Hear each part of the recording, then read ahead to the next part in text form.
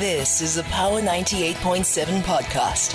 Now we're talking. Subscribe to Power 98.7 podcasts in iTunes or wherever you get your podcasts. There's more on power987.co.za. South African steel giant ArcelorMittal released a set of numbers. Now, we know this is a company that operates in an embattled steel sector that has recently come out to speak of the possible closure of the longs business.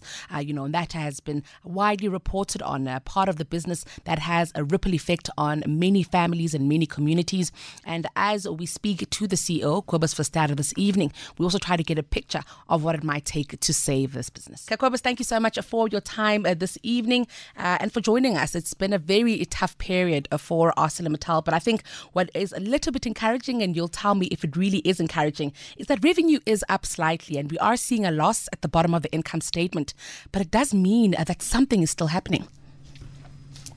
No, I think you're 100% correct. I think one should also look at it at the backdrop of a very difficult international steel environment from a pricing perspective, but also from a demand perspective. I think domestically we've reached a level of demand where we can't actually go lower. A country our size with the population can't consume less than 4 million tons a year. So I think there's volume upside, and also in our flat business, our focus is now to grow volume and improve quality. I must ask you, Kobus, the demand that we've seen, subsiding, where has it gone? Obviously, at some point there was sufficient demand for ArcelorMittal in this market. What has changed?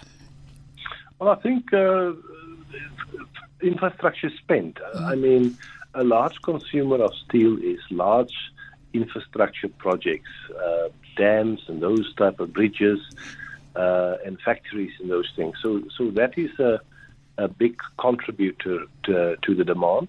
And then just the disposable income. Last year, we also see a reduction in sort of the general steel spend.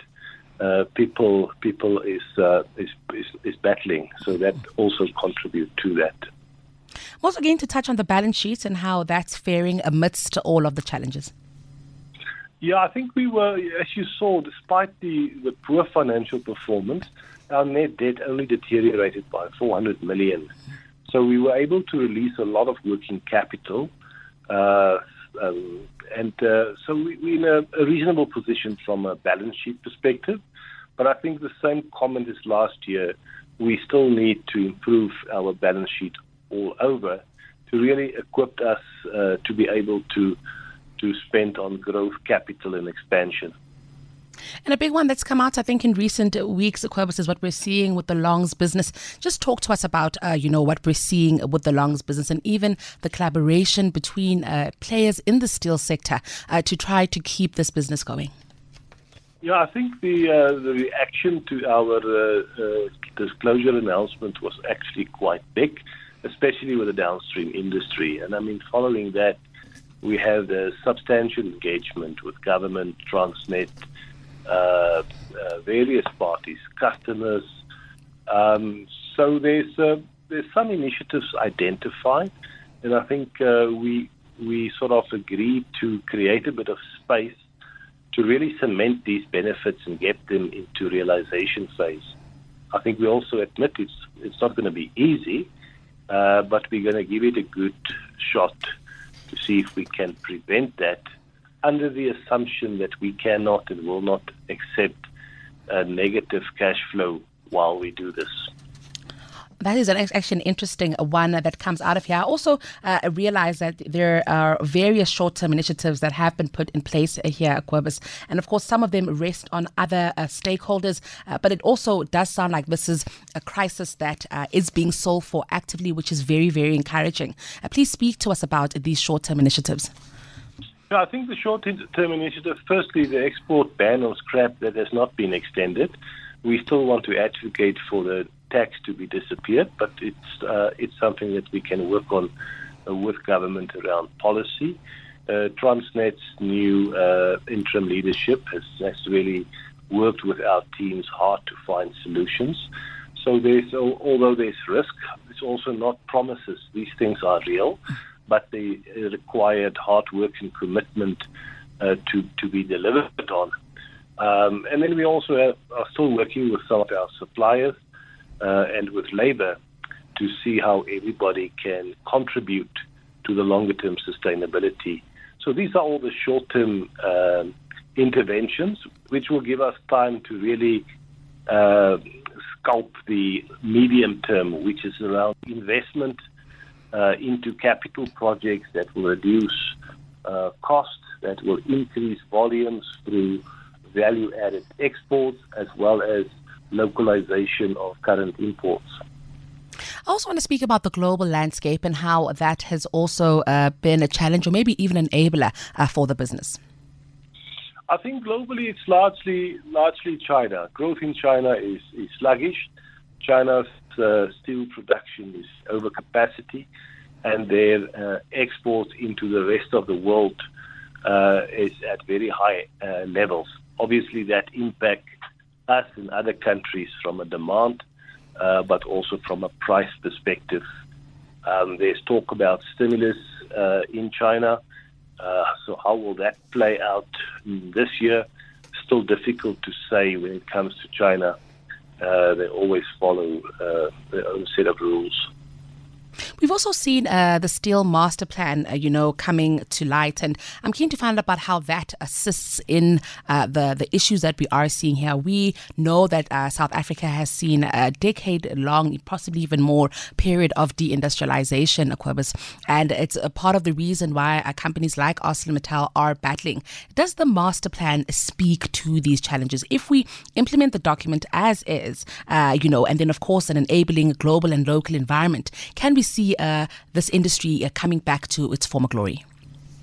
I think the Steel Master Plan, from an intent perspective, is a good document. Real, tangible progress to date, not really. So many participants in the Master Plan is not too excited about that.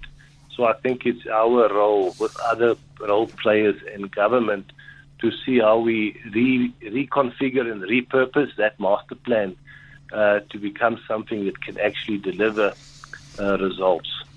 I'm also keen just to get a outlook on the for the rest of the financial period, but also what might happen, Cobus, if we do see interest rates falling. That might put more money back in the pockets of businesses, but also people. I think from a steel perspective, I think we can, with reasonable certainty, say that there's a bit of upside from a volume perspective. Firstly, from a renewable side, and secondly, from the Eskom transmission lines. So short, medium term, there's definitely upside. We saw the growth in our neighboring countries are actually above 3.5%. So we can also expand into those markets, which should be defined as home markets. So a bit more optimistic from a volume perspective.